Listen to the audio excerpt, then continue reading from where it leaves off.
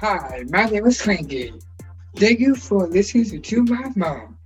I never listen.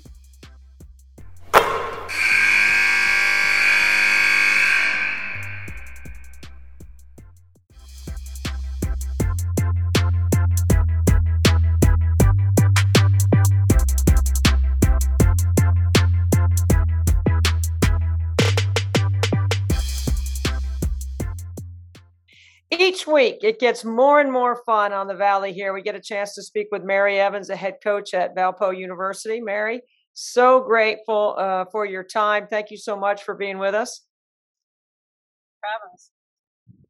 Travis. You're in a car. I'm not in the same location that I'm usually in either. What are you doing? We're heading out to recruit. MLK weekend is a big weekend. There's a lot of tournaments around the country, and we're blessed to be really close to Ohio, and they have one of the best with the Classic in the country and Classic in the city this year. So heading out to see some young players play basketball, and looking forward to it. One of the things that MLK taught us, and he would have been 93 years old if he was still alive, was how to be a really good servant leader. How does that manifest itself in how you lead your team and what you do with your players? I hope that we are teaching them a lot more than just the game of basketball. I hope that they're learning how to be good people. I hope they're learning how to live a life of being grateful for the opportunities that they have presented to them. And I try to model for them that no job is too small for anyone to do, and that we're all out here just trying to achieve the same goal, and we're vessels for them, our coaching staff, to help them become better. But it's always about them, and it's always about trying to help them become the most successful players and people, and just become better humans. I hope after 40 years, and have a better outlook on life, and be thankful and feel lucky that they get to live the life that they get to live, because there are a lot of people that would love to be in their shoes, to be college athletes and to get a free education, and they need to be very thankful for that. You said a couple of things there that are interesting to me. Free education seems to be lost in the conversation these days about what young people get to experience on a college campus. And then the pure essence of teaching and what that responsibility is. And I know you take that very seriously. Either one of those you can address. Yeah, I think, I can't believe that I'm saying that I feel like I'm in a different generation than some of the players that I coach, but I'm fortunate to have met a wonderful man who was a Division III athlete, so I understand the value of a free education because he was a Division III baseball player, and that came with a lot of student loans, and so I get and understand how lucky and fortunate I was to be able to start my life off without having kind of that, some people call it chains wrapped around your ankles, like pulling you down when you're having to make that payment every month out of your paycheck. And so I get that, they put in a lot of time and energy, and it's a lot of work to be a college athlete. But if you handle it correctly, you get to start off your life in a much better position than the majority of your peers. And I think that does get lost a lot. And I think it is something that is extremely valuable, for them to start being able to build wealth and to build savings, and not just spend the first 10, 15, 20 years of their adult life paying off an education. You and I have that in common. My husband played baseball at Columbia University, and that was an Ivy League school with no athletic scholarship. So I inherited 17 years of his debt while I had a free education. So I know exactly what you're talking about, and I understand that when it comes to trying to put together your team, what are the things that you draw from on your experience or your husband's or even from your children in trying to put some tough love and some discipline and some execution and all the other things that you sprinkle in to try to make your team better? I think I talk a lot in the recruiting process about trying to treat our players much like I would want my children being coached. And I think, as a parent, I think it's made me a much better coach, but I think you learn that you're not always loved or liked even by your kids. Like, you have to say no sometimes, and that's hard for them to hear, and they often get frustrated and angry with you, but it's coming from a place of loving them and wanting to help and teach them your values. And so I think it coincides as you're building your team and you're trying to build your core values. Sometimes you have to have those hard, difficult conversations, and sometimes people have to be unhappy with you. But you're trying to help them learn what the values of your program is and what the values of our university and our athletic department is. And I think it's really important, and I think I try to draw from that a lot. And I understand kids make mistakes. Everyone makes mistakes, but you have to be able to own up to things, and you have to grow and learn, and that is life. And you should never stop growing or learning, and you're never going to stop making mistakes. And being able to self-reflect and be able to have some of those difficult conversations with yourself internally and with your team on things that we need to be better at or do better at are I think really good life lessons as you grow up and you get married and you start your own little new team and you work with people in a setting in your career, and you've got to figure out how to work and learn and grow with those people as well. So I think it's a really neat thing for the players. And I sometimes think when you're in it, you don't understand how much you're learning until you're out of it. And then you're like, wow, I learned a lot in those 4 years about how to be a good teammate as an employee, with my employment, and also when you get married and have kids, how to be a good teammate in that part of your life as well, because you're forever part of a team. Amen. I believe that 100%. Team Antonelli is rolling and rocking and rolling every day. So I know exactly what you mean. Give us kind of a lay of the land. Like, where are you in the rebuilding process at Valparaiso with your program? I think we made some great strides. Obviously the start of this year was not what we thought it would be. I challenged them, I thought, with a pretty difficult non-conference schedule. Didn't love how we reacted to it, but I think we're seeing some growth from that as the start of the conference has started. So, yeah, I think we're in a good spot right now, and I think we're starting to see some of our younger players, some of our freshmen from last year and sophomores from last year, starting to step up their game. So I think we're where we need to be, and we're moving in the right direction. And obviously, there's still a lot of games to play this season, and I'm excited about some of our young kids that are playing better basketball. I'm excited to get Carrie back off of injury and get her inserted, back into the rotation. So I think we can. We talked a lot about not understanding why we had to kind of go through some of the COVID issues we went through and some of the injuries, and even the non-conference, but just trusting that we were going through it and it was going to make us better and it was going to make us stronger. And that's kind of been our mindset over the last couple of weeks. You guys have had an interesting non-conference schedule. Last year, you played a really hard one as well. What's your philosophy on scheduling? Because to me, the Missouri Valley is a really hard conference to win inside the league. So you might see progress not measured on the left side of the column versus the right side. Yeah, I think you can go one of two ways, and I've worked for coaches that like to schedule to make sure that they get to those 20 wins every year. I played for a coach at Georgia Southern that very much believed in challenging us. The SoCon when I played was a one-bid league. Obviously, the Valley is not just a one-bid league. I do think we're a team in a situation where it's going to take us winning the tournament in order to be able to be that bid. So I think you can challenge your team in that such situation. To prepare them for the Valley, because it's really going to all boil down to how do you play during the course of the regular season to get yourself positioned with a good seed to put yourself in a good situation to hopefully play for a championship. And so that's been kind of the thought process since the 1920 season, where I thought we played a weaker non-conference schedule, and then I thought that first week or two in the Valley really we got smacked in the face with the physicality and the strength and the speed. And so we have made an effort the last 2 years to make sure that we play teams that will know where we're at, will know what we need to work on, and get better at prior to that first weekend in late December, early January when we break into Valley play. So I've always said the Missouri Valley is a great coaches league. You might not get 5-star All-Americans, but you get players that really love the game. And then it's your responsibility to coach them up and put them in a scheme that you can win in the Valley. And every coach in the league is doing the same thing. How challenging is that on a night-to-night basis in the league? I mean, it's extremely challenging. I mean, I think we've got some really good players too. And obviously our league has taken a couple of hits with some season-ending injuries this year with some of our top players, which it just breaks my heart thinking of those kids that have had that happen to them. But I think we've got great players in the league. I think we've got fantastic coaching.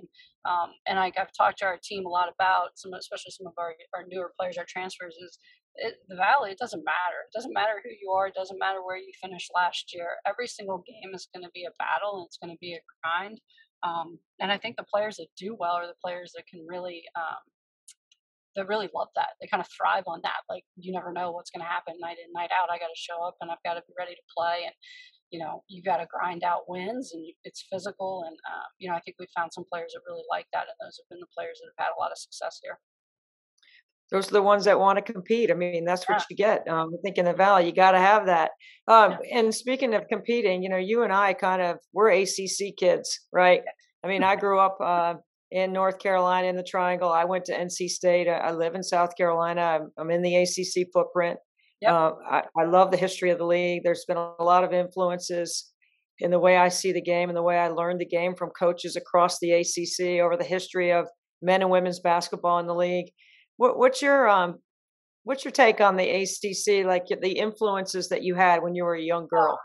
I mean, you couldn't grow up in North Carolina and not love basketball. Like, I mean, you didn't have football. It wasn't on the TV. Like, you didn't watch football as much. At least where I grew up in Eastern North Carolina, about the only football game you would get on a fall weekend was the J.P. Morgan game of the week, which was usually ACC, and on NBC you could catch Notre Dame. So I kind of grew up watching Notre Dame a little bit, and then whatever ACC games were on. But I mean, basketball, there was always games on it. I mean, every single night of the week there was a game on. I can remember driving back from Greenville to Little Washington and listening on the radio the four overtime game between Duke and North Carolina, and just, I mean, it was who you are. And in elementary school during the ACC tournament, you didn't go to class. Like, you got to spend the afternoons watching the ACC tournament. So, I mean, it was everything. And I think that's where I really fell in love with basketball, was those years in North Carolina. I started my high school career in North Carolina and then moved halfway between at the Christmas break of my 9th grade year to South Carolina to Summerville, and fortunately got to play for an amazing Hall of Fame coach in Teresa Kendall at Summerville.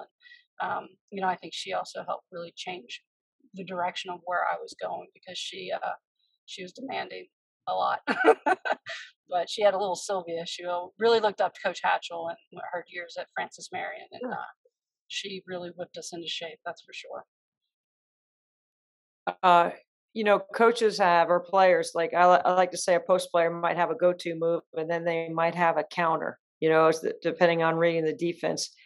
Who's sort of when you're thinking about how much you fell in love in the game as a little kid, like when you go back to when things are tough or you face some adversity, where do you find that source that makes you remind yourself that you really do love the game, that you're doing exactly what you want to be doing, even though it can be challenging at times?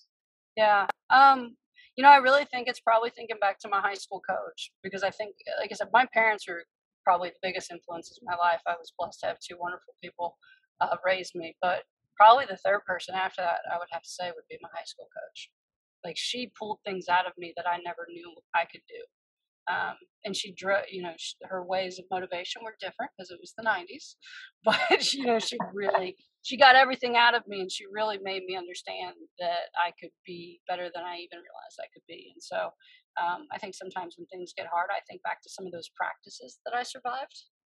Some of those 2-a-days in our unair-conditioned gym on our lower campus, where you went through 4 T-shirts and thought you were going to die, and you could get through it. And so, I think she really instilled that in me, that when things get hard, you can quit or you can just suck it up. And I try to choose to suck it up the majority of the time.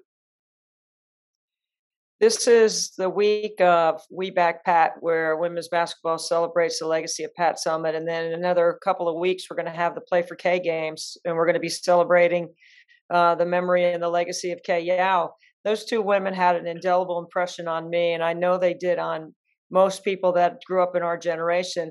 Do you have a memory, or do you have something about Pat and or Kay that stands out to you? Yeah, I mean, I grew up going to Pat's camps.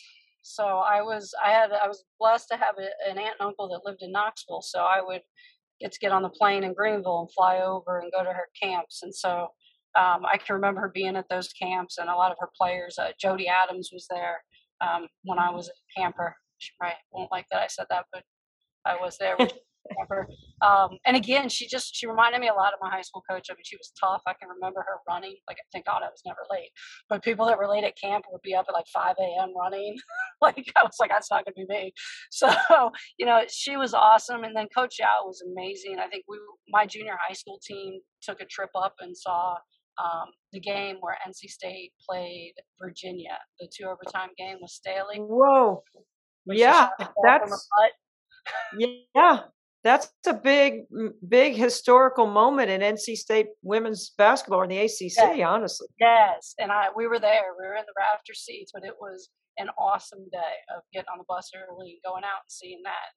And, back then you didn't see women's basketball on TV. The only games you ever saw were maybe an NCAA tournament game. So to be able to finally see those women competing and that was really neat. So I think both of those coaches have impacted me at a very early age. And then obviously, as I got into coaching, I mean, you couldn't help but follow what Pat did and read all of her books and want to be her. And then I soon realized you kind of have to be who you are. You can't just be someone else. And that's exactly what she would tell you if she was here. She'd tell you to do your thing. When you're not coaching, and I know you have a family, but what's something that you do to try to take your mind off it? I run, so I'm a runner. So that's what I do. That's kind of when I take me time, and that's what I do. Like, so I commit to letting myself go for at least a 10-minute run every single day, no matter how busy we are. So if I can get in longer, I will. But sometimes between work and 2 kids under 7, sneaking away for 10 minutes is all you can get. So I've learned to watch film on the treadmill. That's also helped. I can do some scouting, watch some games, make some notes on my phone. So, but yeah, that's kind of the one thing that I really use to decompress and de-stress me as I get out and get a good run in. I'm guessing your kids are in 2nd or 3rd grade, maybe 1st grade. Yeah, I've got a 1st grader and my kindergartner. We kept back this year just with everything COVID. We wanted her to try to see if we could get her to a normal kindergarten year. Do you make their lunch or do they buy lunch? They're the pickiest eaters in the world, so we make them their lunch. My son now buys his lunch on Fridays because it's pizza day, so he will eat the school pizza. But are you a specialist at anything you specialize in the lunchbox?